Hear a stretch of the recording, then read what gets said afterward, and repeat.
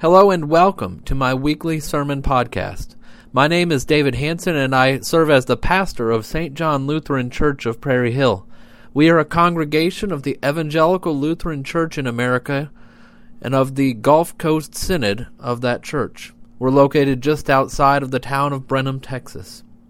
On Sunday, July 21st, we continued in our sermon series on Paul's letter to the Galatians called Radically Free, Radically Bound.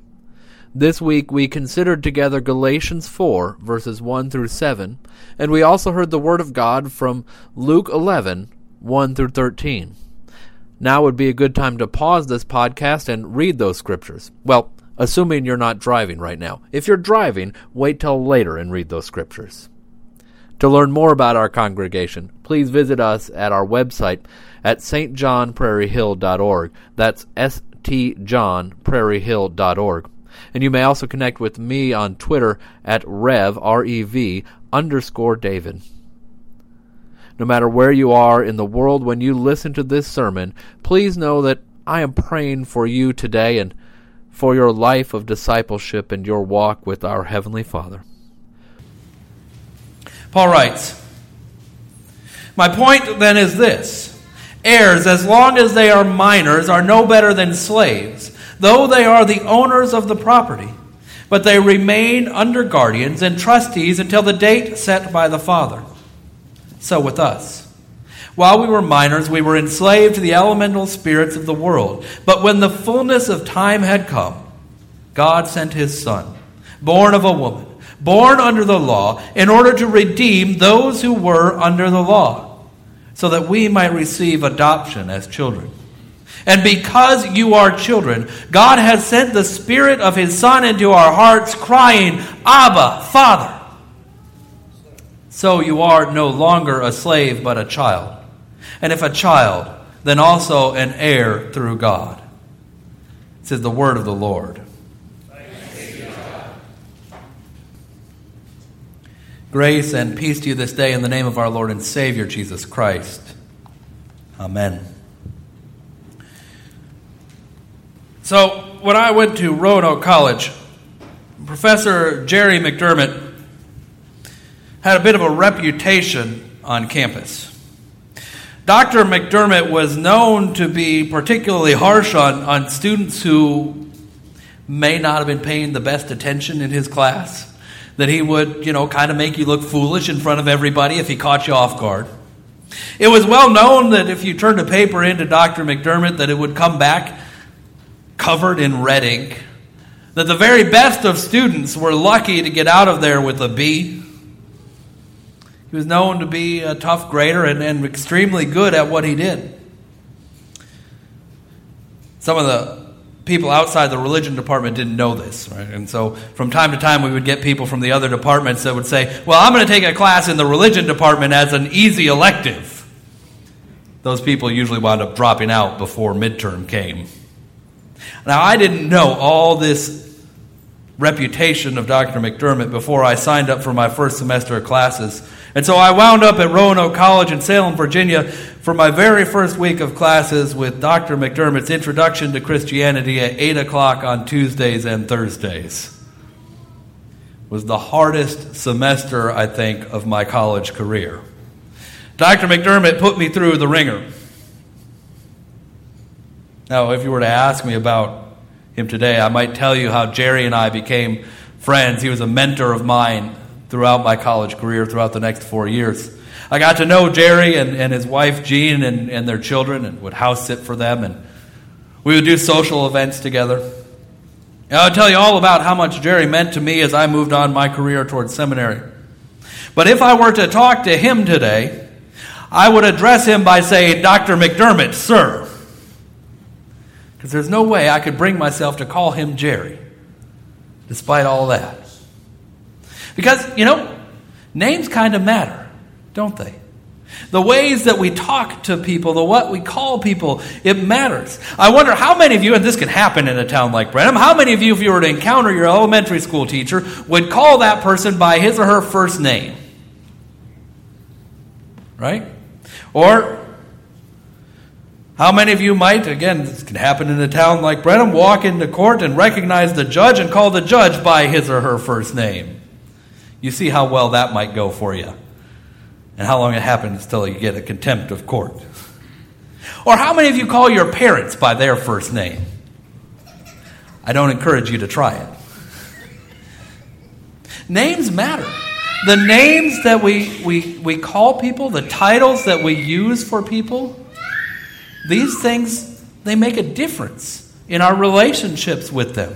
And so the Jewish people, they had a number of names for God, names that they called God, that we've inherited. And so they called God El Shaddai, God Almighty. Or they called God El Elyon, God Most High. And all these names that sort of talk about how God is so very, very different than us. God is so far removed from us. And Moses is given in Genesis the name of God. Right? You know the story at the burning bush. God says, "Who shall I say sent me?" And God eventually says, "You shall tell them that I am who I am." It's actually a name. We sometimes translate it as Yahweh. So the Jewish people are given this name. There's a commandment about it. You shall not take the name of the Lord your God in vain. It's talking about that name that Moses is given at the burning bush. And for the Jewish people, it's so important that as they're reading their Bibles, they'll come across that name in Scripture, and they'll insert the word Lord, Adonai, because they don't want to say the name. Dr. McDermott, not Jerry, right? In fact, God is often called in Jewish tradition Hashem, which means the name, because the name matters. And there are all these names that they talk about God with that make very clear that God is somewhere much larger, somewhere much holier, somewhere much more important than, you and I. Right? And it's important to understand all of this as we encounter Jesus talking about prayer. Because in a world where the name of God, that name that we say, Yahweh, was only spoken once every year. Once every year, the high priest would go into the Holy of Holies in the Temple of Jerusalem on Yom Kippur, and he would say the name. And that's the only time anyone ever said it. And in this context, where God is Adonai, where God is El Shaddai, where God is Almighty, Jesus is asked how to pray. He's asked by his disciples how to pray, and he says, "You shall pray then in this way. Our Father in heaven, hallowed be your name." We hear that there are resonances for us, right? This is right the basis for the Lord's Prayer, that we pray here every Sunday morning, that we pray often in our homes. But what we've done with it is we've kind of muted what Jesus is saying. We've kind of drawn a curtain over what Jesus is saying. Because, right, as we say the Lord's Prayer, as we gather in this place, we'll say, "Our Father who art in heaven, hallowed be thy name. Thy kingdom come, thy will be done." Here's my question for you. When is the last time outside of church or the Lord's Prayer that you ever said the word hallowed? When is the last time outside of church or saying the Lord's Prayer that you ever said the word thy, talking about somebody? It's nice to meet thou. How thou doing today? Right? We kind of take it in, there's an old Monty Python skit that begins off and says, "Oh Lord, you are so very, very big, and we are so very, very small. And oh Lord, we are impressed by your bigness." We kind of do that with God. We take these words and we just use them in church, and they're our church words. And they have nothing to do with anything else in the rest of our lives. We say, that's the Lord's Prayer. But it's not quite what Jesus said. It's not quite what Jesus said. A seminary professor of mine was traveling to Israel, and he's the professor, he's a language guy. He's the guy who taught me Greek with the Middle Tennessee twang to it, right? And so he's in the airport, and this was long ago when you could have people around the gates in the airport, right? So he's in the airport,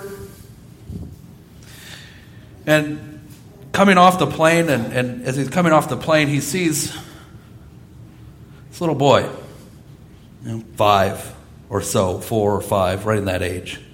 And as he walks out, and my professor moves out of the way, the little boy's eyes pop open, as wide as they can get, and he throws up his hand, and he starts running towards the man behind my professor, and he goes, Abba, Abba, Abba.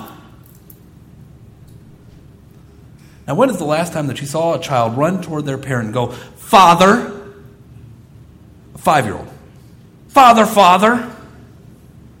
Right? What are they going to say? Daddy. Daddy.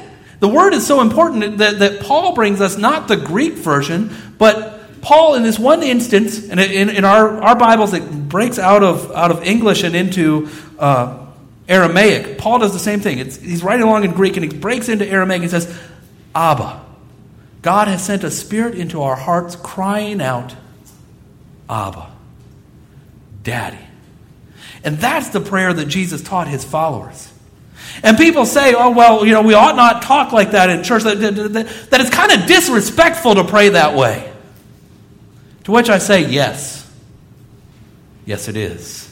And if we miss how shocking Jesus' instructions about prayer are, if we miss how sacrilegious to us Jesus' instructions are about prayer, if we miss how almost blasphemous Jesus' instructions about prayer are, we've missed the whole point. Jesus is saying, and Paul is picking up here in the 4th chapter of Galatians, that our entire relationship with God has changed. It's not the same. It's not about having God words and world words. It's not about a God who is so very, very distant from us. But it's about having a God whom we can rely on as much as a child relies on a parent. It's about having a relationship given to us through holy baptism where we can say no matter what, God is there for us. Knowing the promise that we will make to Collins here in a little bit, that God will make to Collins that you are my beloved daughter and nothing can change that. That's the promise that God has made to us. I don't know about you, but I don't call my dad Father. Some people grow up that way. I didn't grow up that way. I call him Dad. I call him Pop. Old man. Right? And Paul says this is the relationship that we have with God. We were sitting in the living room, and it was getting later in the afternoon. My daughter said to me, Dad, can I have a cookie? I said, excuse me? And she said, Dad, can I have a cookie, please? See, we're working on that. Dad, can I have a cookie, please? And I said, well, we've not had dinner yet, so let's wait until dinner before we have dessert. She said, okay. So she went off. She played. And she came back from playing after a little while. She said, Dad, can I have a cookie now?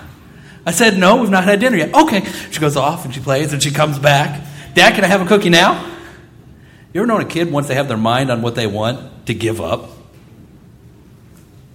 You ever known a kid, once they have their mind on that thing that they just have, to let it go?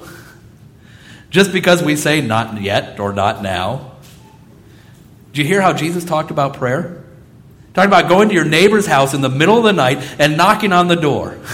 And knocking on the door until you wake them up. And knocking on the door until they come. Because they may not come because they want to give you a loaf of bread, but they'll come just to get you away from the front door. Talk about that kind of persistence. That kind of not giving up. Daddy, I need something. Daddy, I just think about my relationship with my father. I still call my dad when exciting things happen. Daddy, you won't believe what happened today. Dad, thanks for this great gift. Dad, let me tell you about my day. Dad, this thing that happened today really made me mad. Our Father, Abba. It's a different sort of relationship that we're being called to. Through holy baptism, each and every one of us has been made God's beloved child. Here in the waters of baptism, we have been adopted and drawn into God's family. And God says, come to me. Tell me. All of it. Every bit. I want to know. I want to hear. As we pray the Lord's Prayer, I invite you to think about what it might look like to pray, Daddy, you sure are great. Daddy, I've made some mistakes today. Daddy, thanks for everything. invite you to think about what it means to say and to know that saying our Father means we are loved. Our Father means we are cherished. Our Father means ask and it will be given to you. Our Father means seek and you will find. Our Father means we are loved. And nothing can ever take that away. Our Father, Daddy. Thanks be to God.